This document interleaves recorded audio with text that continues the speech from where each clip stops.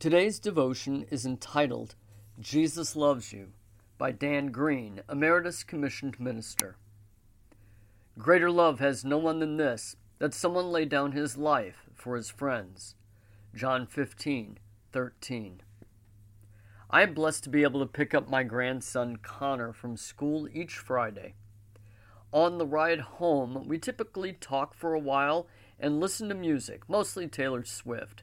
I become a Swiftie. However, one day Connor informed me he was going to sing a song.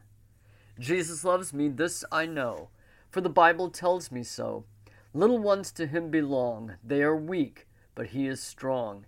Yes, Jesus loves me. Yes, Jesus loves me. Yes, Jesus loves me. The Bible tells me so. After his beautiful solo rendition, Connor exclaimed, "Papa, sing with me." So we sang and we sang and we sang. In John 15:14, Jesus calls you friend, because Jesus loves you, his friend, deeply and out of obedience to his Abba. He takes your sins, past, present, and future, upon himself to the cross, where his blood cleanses you from all sin. The cross and empty tomb proclaim victory over sin, death, and the devil. Sing with me.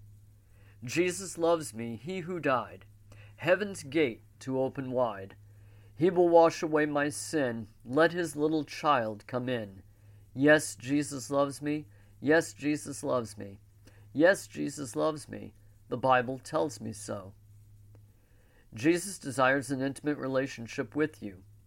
In his book, You Are the Beloved, Henry Newman writes the following words as if Jesus is speaking about his love for you. Let my love touch the deepest part of your heart and reveal your own beauty, a beauty that you have lost sight of, but that will become visible to you in the light of my mercy. Come, come, let me wipe your tears, and let my mouth come close to your ear and say to you, I love you, I love you, I love you, I love you. I pray that the love of Jesus will bring a smile to you as you sing with me. Jesus loves me, this I know, for the Bible tells me so. Little ones to him belong, they are weak, but he is strong. Yes, Jesus loves me. Yes, Jesus loves me. Yes, Jesus loves me. The Bible tells me so.